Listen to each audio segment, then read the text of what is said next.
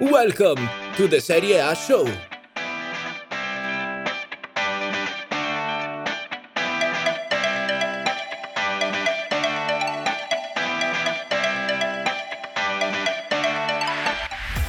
Hello, everybody, and welcome back to another edition of the Serie A show. Hope you are all doing very well. Since we had the midweek fixtures, this is going to be a mixture of a review and a preview for the upcoming weekend. So, Chloe, Nima, how are you two? Yeah, fine, thank you. I'm good. I'm enjoying. I'm not as bitter as Antonio Conte for playing every 3 days, but it's a different. It's a different. It's not what we're used to, if we put it that way. Well, for these midweek fixtures, there seemed to be a certain theme, and it wasn't a great one. And the theme was refereeing mistakes, which is something we have talked about quite extensively here, including. We have the technology of VAR, but we still keep getting all of these important decisions wrong. So because there's literally a handful of them that we can start with, let's start with the one that seems to be drawing most of the talking points, particularly on social media. The Cristiano Ronaldo penalty, Juve Genoa. Chloe, I'll start with you. What's your opinion on it? Certainly, let me just say, I thought it was incredibly soft, and that is all I will say. Yeah, I think so too. It's one of those where there were probably in the whole this midweek and last weekend, there were probably worse errors. In fact, there were worse errors. But obviously the ones involving Juve are going to get the most attention. I think you're right, Don. I agree it was soft. Whether it was a clear and obvious error, I'm not quite sure. But I definitely think there were worse examples than that. For me, the problem is not that they gave a penalty for that. For me, is the lack of consistency when I think it was Rugani who did something similarly to a Genoa player, and that was not given a penalty. I mean, I think Luca Marelli, the ex-referee and who covers refereeing decisions, brilliantly said it best. Either they're both penalties or none of them are penalties. That's what I have an issue. Yeah, consistency. That's my issue with that particular issue, with that particular challenge or that particular situation. Either they're both penalties or none of them are penalties. That's fair. Well, just very quickly, getting away from the refereeing decisions, I actually think that Thiago Motta has this Genoa set up quite well, yeah? Yeah, for sure. It's clear. I mean, he's not playing 2-7-2 or whatever he was saying. I mean, that was clearly just nonsense. But what he's got is a very dynamic midfield, and it's looking really interesting. And the movement they have, I mean, they're pretty much playing like all teams do, to be honest. All modern teams are doing. He's definitely an interesting appointment. This Genoa side are playing good football, and Kwame is looking. I mean, he's only 21 years old. He's already scored 5 goals. It's looking really good. I really like Giglione. I think he's a really interesting fullback. There's a lot of young fullbacks coming through, or just young Italian players generally spoken about. But I think Pellegrini at Cagliari and Giglione at Genoa are really exciting to watch. From a Juve perspective, though, Chloe, this was one, and I know he's one of your favorite players, but Rugani, oh my word, shocking, absolutely shockingly bad. Yeah, I mean, I was watching Fiorentina on my laptop, and Juve was on the TV, so I only caught glimpses of it. But yeah, he's not revolutionised under Sarri, is he? He's just not a good defender, plain and simple. And you know the way he keeps getting in. Well, he doesn't keep getting in Juve's team, but the reason that he's not been sold yet is beyond me. I don't know. Maybe nobody wants him. Well, Roma were after him, but I think they were put off by the asking price of 30 million euros, which, listen, if Daniele Rugani is a 30 million euro player, I think we have some major reevaluating to do in terms of the transfer market. But, yeah, I mean, it wasn't obviously the most convincing of performances from Juve, but Nima, as you've alluded to in the past, I mean, ultimately they get the win, and that's what it's all about. They remain at the top of the table. This past weekend, Inter, they had the opportunity to jump them, but they dropped points to Parma. But we're being critical of their performance, but nonetheless, they stay at the top of the table. All right, well, what should the next refereeing error I think I want to talk about. be? I want to talk about the Roma one because I have looked at that now 15 different angles, and I don't understand how he gets that into a red card. That's barely even a free kick. I don't get it. I don't get it. I don't get it. And you have the VAR, and you still get. I don't. I'm sorry, John. That annoys me because there's nothing there. There's nothing there. You know what I mean? Like there's nothing there. Yeah, so a little bit of background for those of you who missed this. Roma, they were up 1-0 at the time, and Federico Fazio, he goes into a challenge with Stefano Okaka, who goes over quite easily, and Fazio is sent off. And yeah, I mean, in this one, especially with VAR, I mean, you could even make the case that Okaka should have been whistled for a dive because he goes down incredibly easy, and Fazio ultimately sent off. Roma, they go down to 10 men, and this was in the 30th minute, so Roma plays 60 minutes with 10 men. Now, obviously, they win 4-0. They put in a great performance, but nonetheless, the decision was absolutely maddening, and the fact that what frustrated me most was almost 4 minutes ran off the clock for this decision to be made. He goes to look at the VAR, he wastes all this time, and in the end, they still get the decision wrong. For me, that is what's baffling. It's crazy, and we've said it again and again. I think sometimes we might sound like a broken record here. Old boomers or something, but we're not against VAR. Absolutely not. No, it's the buffoons in charge of it. Yes, that's exactly it, Chloe. We're frustrated with the implementation with it, the way it's utilized, the people in charge of it. Again, I go to the fact if somebody on their couch watching this match can get the call correct, why can the guy not in the stadium with 4 other people looking at the same action and he's got a video screen that he can utilize? That is a thing that I just can't wrap my head around. It's crazy. It's disgusting. I've looked at this from so many angles. It's not a foul. It literally is. They're both challenging for the ball. Fazio does not kick him. He's falling down even before Fazio touches him. He trips. I'm even going to give Okaka the benefit of the doubt here. I think he trips over himself and he falls. It's nothing. There's nothing there. I'm just glad that this didn't affect the game in any way because Roma were just too damn good. They were good. And I want to tell you, you know how much I love Pastore. This new role that they've created for him, he's a joy to watch. He's one of the few players in the world I'd pay to watch. I love watching Javier Pastore playing football. So he's done well. Obviously, Roma have been affected with Lorenzo Pellegrini being out, but the one that has caught my eye above all has been not only Chris Smalling, because he's been sensational. If you're relatively new to the Serie A, if you don't watch much of the Serie A and you're somehow stumbling upon us, Smalling has been sensational for Roma. You can make the argument he's been one of the best defenders in all the Serie A this season. But Gianluca Mancini has been playing in the midfield because Roma have no other options, and he has been just incredible. I'm almost tempted to say that he should not be a defender anymore, and he should be this defensive midfielder because he has been incredible. And between injuries and suspensions, Roma have been forced to put him in this role. He's been absolutely sensational. But on the other side of things, Udinese look absolutely dreadful. They conceded 7 this past weekend to Atalanta. They conceded 4, 3 of which came when Roma were down to 10 men. And now it looks like, or it appears as if Tudor, by the time this gets released, he more than likely will have gotten the sack. And the name that I keep seeing, Gattuso, coming in at Udinese. For me, that's exactly the type of manager they need. Yeah. Their problem is not tactics. They need for lack of a better phrase, they need a kick in the backside because their attitude stinks.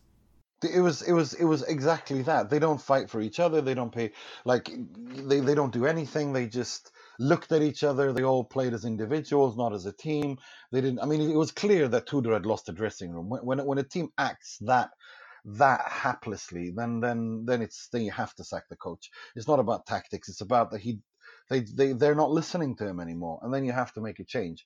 And if you hemorrhage 11 goals in 2 games, sure, Atalanta, they have the best attack in the Serie A for sure, but 7 goals, and Roma with 10 men shouldn't be allowed to score 4. So especially away at home. So no. I think it was the right decision. I still think that I still think that they will make it. I think Gattuso would be, as you say, the ideal solution. He brings on energy. He brings on a fighting spirit and discipline. No, I think this is a good decision to do. But I gotta say, Roma, Veretout, Pastore, it's looking good. And just think about when all these players come back that they have on the injury list. I wonder if I didn't put them too low by saying they were fourth. Maybe they can even get third, given that Napoli and Atalanta are so Can I just inconsistent. hop in and say something about Roma? First of all, I saw that they tweeted that Chris Smalling was the first ever Englishman to score for them, which is pretty cool. That is pretty cool. Yeah. But the second thing is, in so many years, in recent history, when they've suffered adversity, they've always let their heads drop, and when they seem to be struggling, like, I thought in that Europa League game when they conceded that last minute goal, which obviously wasn't a penalty, I thought that was going to start a real slide for them. I thought they were going to, they didn't have any players fit. And, in the past, I feel that their heads would have dropped and, that they'd get into this slide that they couldn't get out of. And then, people questioning Fonseca and, all these things. But actually, they've shown this real tenacity. And, I watched them at the weekend, and I thought they were brilliant against Milan. I thought they really dug in. They played for each other. They didn't let adversity stop them. And for Fonseca to introduce this way of thinking that's so different, for this mentality was not just a recent thing. It wasn't just Di Francesco. It was Spalletti before him. Even Rudy Garcia before him. Rudy Garcia, the junk that would come out of his mouth was obscene at times. Yeah, and they were so badly affected by things happening to them under Garcia. They would go on this slide, if anything went against them. And for Fonseca, in such a short space of time and with so many injuries to deal with, to say, okay, come on, we've got this problem. Let's roll our sleeves up and get on with it. And I just think it's so refreshing to see this different aspect of Roma. Yeah, that's the thing. We could talk about the play. We can talk about how they look much better at the back. Last season they were hemorrhaging goals at an obscene amount with... the change he has made, the testament to his work, in my opinion, is more about what he has done from a mental perspective. Because, again, you just said it, Chloe, perfectly. Anytime something goes against this Roma... they would drop their heads. Their attitude would be terrible. They had little to no character or personality. And because I was so used to Eusebio Di Francesco's garbage after a poor result. Oh, we tried. They were good. Blah, blah, blah. Bravo. Finally, Fonseca, this may be a little crude, but finally a guy with balls, he makes difficult decisions.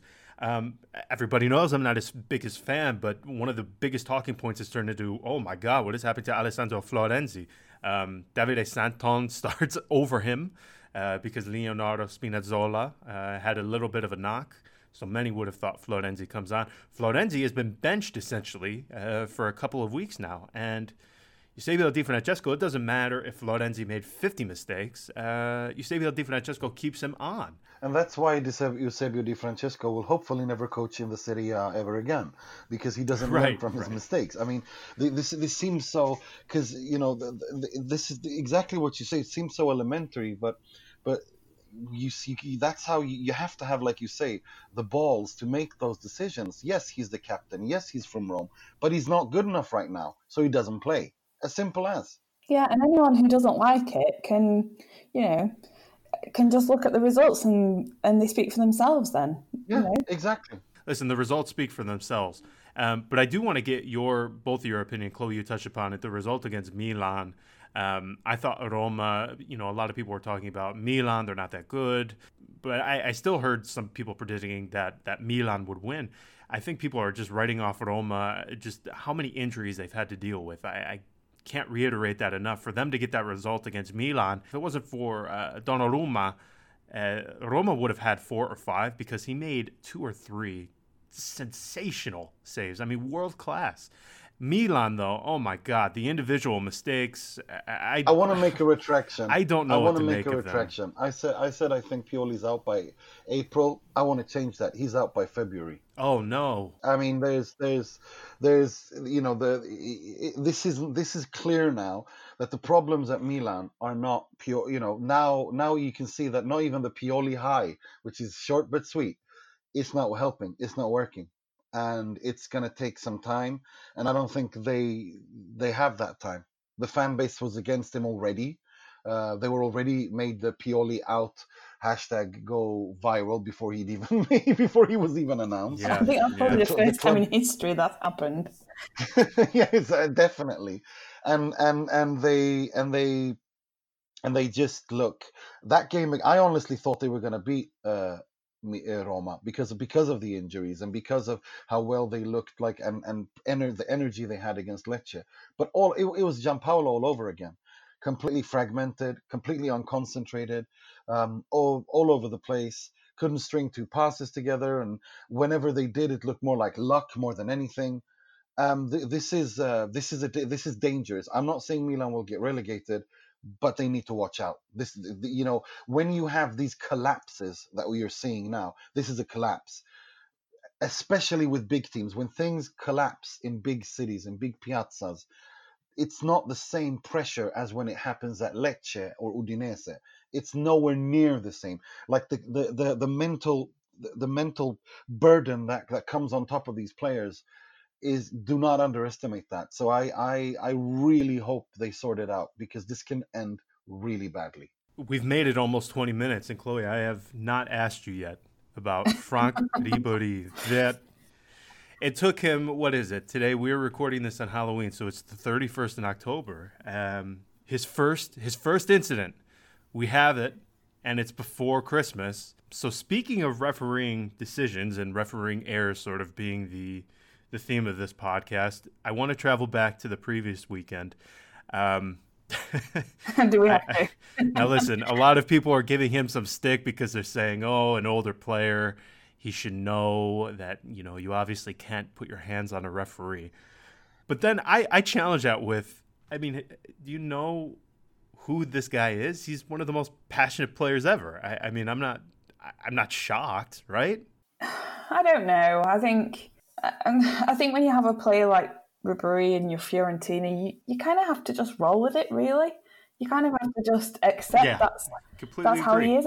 Obviously, he's not a good example to set to the younger players. It's not a good example to set to the younger fans, that if you don't like something, then you just push them, But having said that, I'm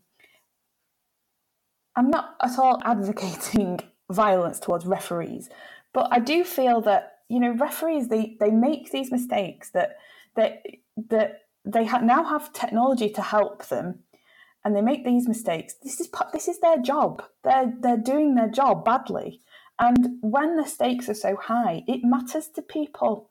And whilst Ribéry was totally wrong and he was right to get a 3-match ban completely, and Fiorentina were right not to contest it,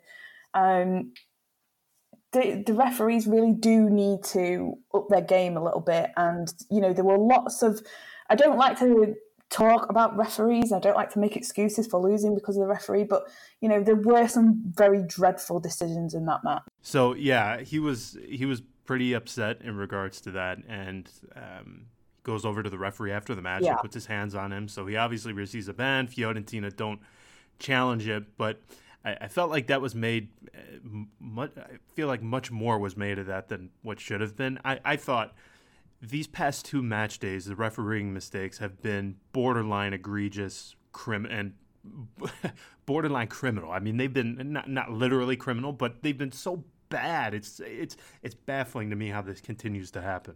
Let's go on to the next one. I mean, this especially. I mean, if we're talking about the worst refereeing mistakes, I think the Napoli game is a horror show of missing clear. Not Napoli Atalanta. I don't understand. I mean, the Gazzetta said that they supported the decision of the referee Giacomelli to, or the VAR, not Giacomelli, but the VAR to disallow or not give Napoli a penalty because Llorente's got his elbow in his face. But you can't look at this. I'm totally with Marelli on this. You can't look at this as a fragmented piece. You have to look at the entire action. And Kjær dives into Llorente. That is a huge mistake. And not even that. Whatever. I think it's Pasalic who drop kicks a Napoli player. I think it's Callejon outside the penalty area, and that if that's not a red card, I don't know what is. Those 2 decisions are just so embarrassingly bad. And when you have the VAR and you can't get it right when you use the VAR in those situations, that's just, you're in the wrong field of work.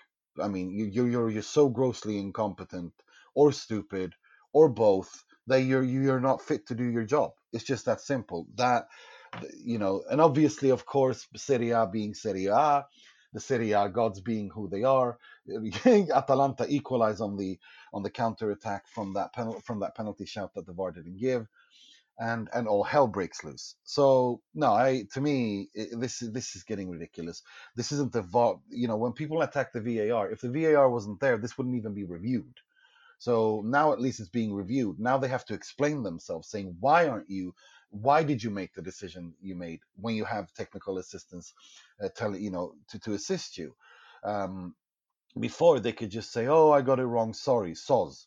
But now they can't, because that excuse is gone, because they have the technical ability to look at things, and they still get it wrong. I mean, that is, to me, is just, I don't understand how you can have a video like you said, John. You're on your couch on your ass watching this, and you can make it out.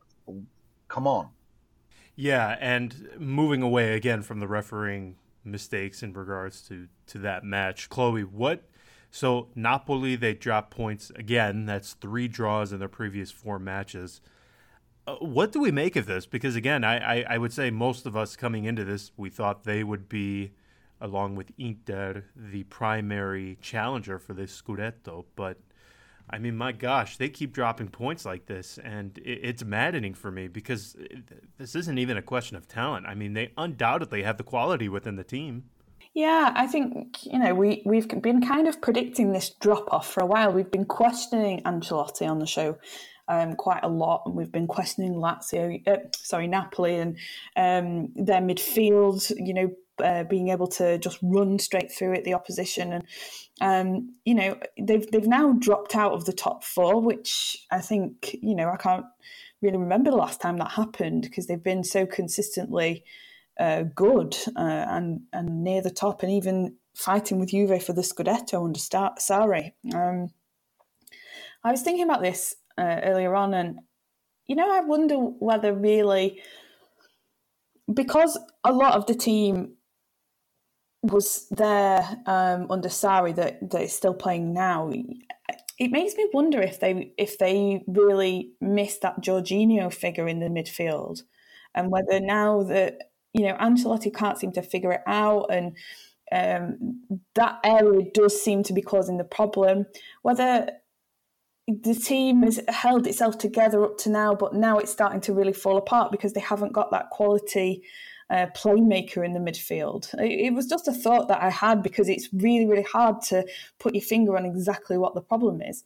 But I mean, Napoli play Roma next, and Roma Roma are battling and fighting for each other, and that's going to be a tough prospect for them. And they could really see themselves slide further down the table and lose ground to some of these teams that are wanting the Champions League places. So, there's a lot for them to worry about at the moment. I would say, especially too, I don't know if anybody saw, but Alan in the midfield hurt his knee. He will not be available for the match against Roma. And I think it was you, Nima, who has brought up with Ancelotti this issue of being imbalanced a bit. And you take Alan out of that midfield equation. I don't know who you put centrally without lacking severe balance in that case, because I think he's the one. I mean, other than him, do you really have more of a defensive-minded, box-to-box sort of midfielder? I don't think so. I think the problem, I'm glad you brought it up, Chloe, Jorginho. I think it's Diawara. I think when they sent Diawara to Roma in exchange for Manolas, they not only made a problem worse, not that there's anything wrong with Manolas, it's just the fact that midfield issue, I think Diawara is exactly the kind of player that they're missing. And Jorginho, that kind of player who has the ability to tie the defense together, but also can create play going forward, to give to make that all important pass before the assist before the assist, if you will. So that's where I see they are lacking. And also this 4-4-2 is not balanced. It is not balanced, and he can't get it right. And Insigne looks like a shadow of himself. He only has these tiny bursts. I don't know. I wonder if they were. I think what he really wants to do, and I think Arek Milik. I know you like him, John. I don't understand why. Because I think he's a very he's a very mediocre player. I'm not saying he's bad, but the guy. I mean, I think against Atalanta we saw why he's not so good. Well, why I don't rate him that highly. I don't think he's good enough to be a starting striker in a team that is to finish top 3, top 4. And I think against Atalanta we saw that he misses. He can't control the ball the way that Dzeko does. He doesn't have the presence that a Ronaldo does. He doesn't, or the killer instinct that Ronaldo does, or even the speed and the physicality that Lukaku does. He's a mid-table striker. That's just he's not bad, but he's not good. He doesn't have those top qualities that you need to have at this level if you want to be a top 4 team. And I think that's where it starts as well, because if Napoli score 3-4 goals against Atalanta, the game is over. But they don't, because he manages to knee the post and misses the ball. And I still think that Ancelotti wants to play a 4-3-3, but he doesn't feel he has the strikers to do that. The wingers he has, but he doesn't have that number 9 who can give that to him. Because if he can play a 4-3-3, Zielinski, you have enough midfield quality to be able to play a fourth, to pack that midfield centrally, and then you have Callejon on the wing, or and whoever you have on the wing, it will work. But this 4-4-2 just leaves a hole in the middle of the pitch, and I think that starts with the number 9 position. So I think the Ibra rumor makes more and more sense. Hey, it's Chloe here from the Serie A Show. If you are a true NFL fan, you will already know, just as sure as the seasons change, Tom Brady will keep the Patriots in the game. Every weekend, our favourite gridiron warriors put their skills to the test, so why aren't you doing the same? We're almost halfway through the NFL season, so now is the time to get off the sidelines and get in the game with MyBookie. The best part is, if you join right now, MyBookie will double your first deposit. That's right, if you put in $1,000, they will give you $1,000. That's double your initial deposit that you can use on all your favourite picks. Use promo code LATEFEES to activate the offer. That's promo code LATEFEES, LATEFEES, to double your cash. Visit mybookie.ag today. You play, you win, you get paid. Now they face Roma.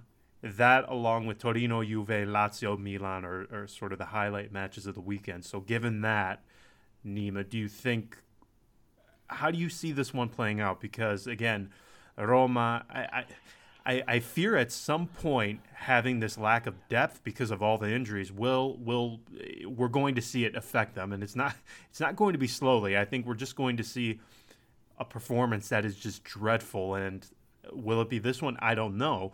But if they keep playing like they have in the past two matches, I think they at least have a chance in this one.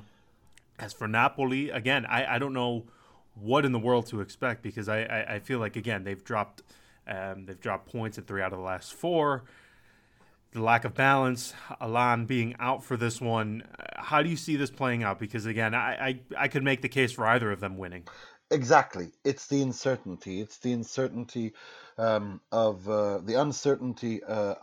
Roma, being so stretched. You have a Napoli that are raging. I mean, Ancelotti's never been one to misbehave on the sidelines, but he is not in balance. I've never seen him this angry and annoyed as he is at Napoli. And it's clear that there's something not working there, and he's not happy with how things are handled. And I don't think it's just the club. I don't think it's just the Serie A or the referees or the dressing room not being ready. There's something. He's not in balance. He's not how he usually is, and I think that is a cause for concern. But at the same time, if there's one thing we know about Ancelotti, it's that the players he coaches love him. They absolutely love him. Just to quote Ibrahimovic, called him like a second father. So, I think they will go out and fight for him for sure. But this is, as you say, impossible to predict. But one thing I do predict is goals. I think this is going to be one of those crazy matches at the Olimpico that can end 3-3, 4-4. You know what I mean? Like it can really, really go into a goal fest, especially with Roma playing the way they do and Napoli playing the way they do. I mean, Roma have become a really good counter-attack team, and Napoli are a team that likes to impose their presence and pressure and hold the ball and roll out their opponents. So I think this could end in either, this is a really open game. And we just got word that Ancelotti will be suspended for the match of the weekend against Roma, so he will be watching from the stands. Moving up north, Chloe, we have Torino, Juve, and Torino. I believe, are they the first one of the season, the first club of the season to go into Ritiro, one of the most beautiful Italian traditions, which... for those who, they're not that familiar with the city and they're listening to us. Chloe, how could you describe it other than generally going into Retiro? I don't know if anybody has kept these statistics on it, but I don't think there is much of a correlation between results and going into Retiro. No, and so in a Retiro, they tend to sort of shut themselves off from the outside world, and it's a time when they can focus on sort of team building, and if there's been a crisis, they can try and get to the bottom of what's gone wrong. They stay together for this period of time. They don't go home after training. But I thought... Yeah, it's basically like living in uni for a week. Yes, yeah. Exactly. I was going to say that. It's like returning back to university for a week. Hopefully without all the wild partying. I don't think that's quite the idea. No, that's true. How do you see this one going, though? Because Torino, they were good to begin the season. They have looked dreadful. Meanwhile, Juve, while we have already discussed how they haven't looked that convincing in their performances, they still continue to get the results. So I assume you believe that Juve continue this? Yeah, I mean, it's probably the worst time for Torino to face Juve, because they lost 4-0, didn't they, against Lazio. And interestingly, Stefano Pioli says that he doesn't believe in Retiro now because all players do is look at their mobile phones. So they don't talk to each other anyway. So I don't think maybe the Torino Retiro won't be so effective. But no, I can't, at the moment, I can't really see anything other than a Juve win. Previously under Mazzarri, he's got, last season they did ever so well. They conceded very, very few goals. But this year, it's, for whatever reason, it's not really working. So, yeah, it's a very bad time to face Juve, and I can't unless this retiro is some kind of miraculous effect, I can't really predict anything other than a Juve win. Yeah, it's. I think it's looking more and more. I mean, you can see more and more the Dybala Ronaldo partnership coming together, and I think Ronaldo, he still scores from the spot or whatever, but I think that it's going to be like that. In Swedish we call it the ketchup effect. When you got a bottle of ketchup and you're shaking it, trying to get it all, then all of a sudden it all comes out at once. I think against Torino side, especially this Torino side, Mazzarri, the wheels have come off here. I've seen this movie before at Inter. It's not working. They have read his tactics. The opposition can easily waltz through it, and they'll probably destroy Torino, I think. And I think that Mazzarri is probably the next, if not the next one, then within the next two of the ones to face the chopping block. The other big match now, in fairness, we are recording this before Milan face Spal, so maybe that will have some effect on how we feel the potential outcome of this one may be affected. But Lazio, Lazio, they go to Milan. Chloe, Nima, I know both of you are big Pioli fans, and Chloe, I know you are also a big Simone Inzaghi fan. So this is like a derby for two of your favorite managers. No, I like Pioli as a human being. I'm not so keen on Inzaghi as a... Well, this is a weird one because we talk about not knowing what to expect. Lazio is another one. You just have no idea what you are going to get from them weekend in and weekend out. You have no idea what sort of performance to expect.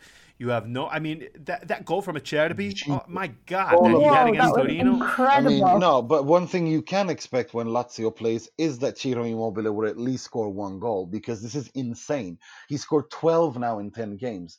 If he continues like this, that record from Higuain is going to go... he's going to smoke it, because it's crazy how lethal he is and how he gets into those positions and he scores. This is a guy who's already won the Capocannoniere twice. I think we need to start respecting Ciro much more. No, I disagree. I absolutely disagree. You got the respect. I know. I have to say he's replaced Edin Dzeko as my most frustrating striker to watch ever, because against Fiorentina he was offside, in positions where he didn't need to be offside. He could have been onside, and then all of a sudden he clicks into gear and scores goals. And it's, as an opposition fan watching the game, it's incredibly frustrating to see this kind of lazy, disinterested player for so much of the game then suddenly spark into life and score goals. It's very, very strange. But no, I do think you're right, Nima, in all seriousness. I think that we should maybe take him a little bit more seriously, because he is, for whatever he plays like for 85 minutes, for 5 minutes he's brilliant and he's scoring the goals. So you can't really argue. Well, if I wanted this podcast to go an additional hour, I would ask both of you if you believe he should start for the Azzurri. But since I want to keep this under 4 hours, I mean, you want to talk about one of the most polarizing debates. This is the one, because I feel like there is no middle ground for that one. You either are a definitive yes or a definitive no when it comes to that question. So I will. Yeah. Well, Nima already said no. So Chloe, since I already opened it, I'm a no. No, not starting. I think he's a great player to have on if you as a substitute when you're chasing a goal, because of the fact that he's an opportunist. He's a striker that takes shots whenever he sees them. Whenever he gets a look on goal, he fires on. But I don't think he should be a striker. I think Andrea Belotti is the best striker that Italy can hope for. He suits that system perfectly. I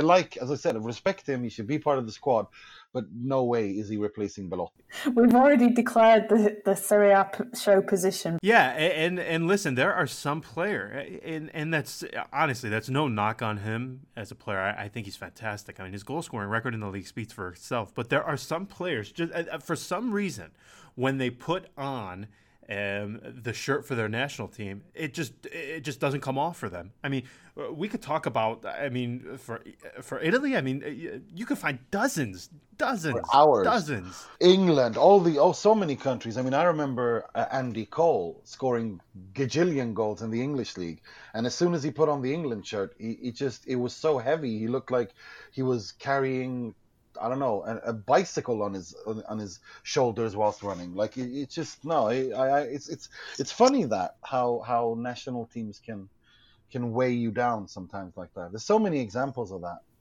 But with Immobile, he seems to have found a good environment for him at Lazio. I mean, you know, he went to Germany and Spain and did nothing.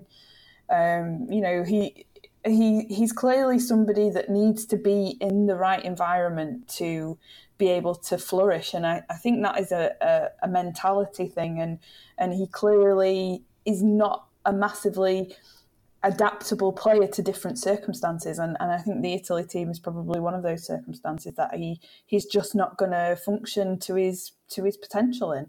Can I just, before we go, can I please just do, because I'm obsessed with Sandro Tonali, if you have a chance to watch this kid, do it. You won't be sorry. Chances are you'll be happy, and you'll hear angels singing in the background, because this guy is poetry in motion. And Brescia are playing against Hellas Verona away this weekend. Watch it. He's the real deal. He's gorgeous to watch. Just watch it. Just watch it. Do me a favor and watch Sandro Tonali. And before I sign off, I'm going to say one thing. Keep him in the Serie A. For the love of God. Yes. Do not let him go like we did to Verratti. Keep him in the league. I honestly do not care who he goes to. Keep him in the Serie A. Agreed. E basta. I mean, amen. There should be no debate. Amen. If we didn't learn from Verratti, then this. I mean, and that Leonardo is already drooling. He was there when this past weekend watching him. Keep his Parisian hand. Keep your Parisian hands to yourself. You already got Verratti. Leave the boy alone in his motherland. I'm very protective of Tonali. Do not let him go. I'm also a little bit like that. Who he goes to is secondary. Just keep him in the Serie A. This kid is fire. This kid is fire. The vision, the shooting, the movement, the physical. Keep him. Keep him in the Serie A. You heard it here. All right, everybody. Until next time. Bye-bye.